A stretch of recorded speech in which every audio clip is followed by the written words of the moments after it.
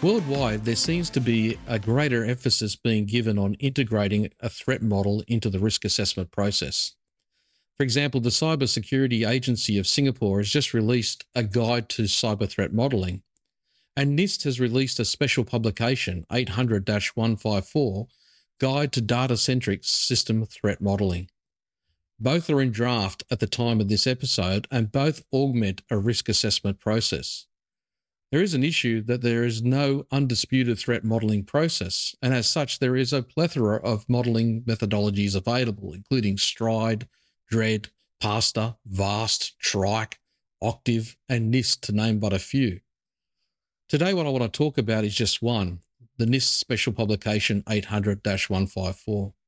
As per the special publication, data-centric system threat modelling brings together the attack and the defence side of information for data of interest in a standardised model that facilitates security analysis, decision-making, and change planning. The data-centric system threat modelling approach has four major steps.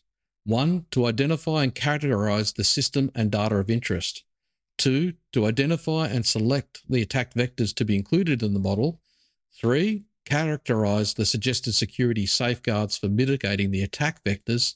And finally, analyse the threat model. What I like about the NIST approach is it is somewhat simple to follow and does not only allow for threat modelling, but it also helps identify which controls will result in the greatest bang for buck by also addressing negative implications. What are those, I hear you say? Well, if you were to implement a security control against an attack vector, what are the costs, impact to functionality, usability and performance versus the effectiveness of the controls?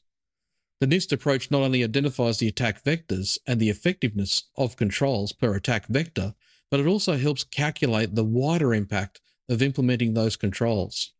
And whilst a visual representation of a threat model might seem easy to follow, there is something to be said about empirical data that can be compared to other sources, something which the NIST special publication demonstrates. The NIST publication also includes an example of how their methodology would be applied in practice. If you're looking for a threat modelling example, this is a great document to review to see how the process works. Whichever methodology you choose to follow, make sure it can be integrated into your risk assessment approach and that it is systematic and structured. Once again, if you have any questions you want answered, please feel free to post a comment or get in touch with us and we'll try and make it a subject of a later episode. Thanks for watching.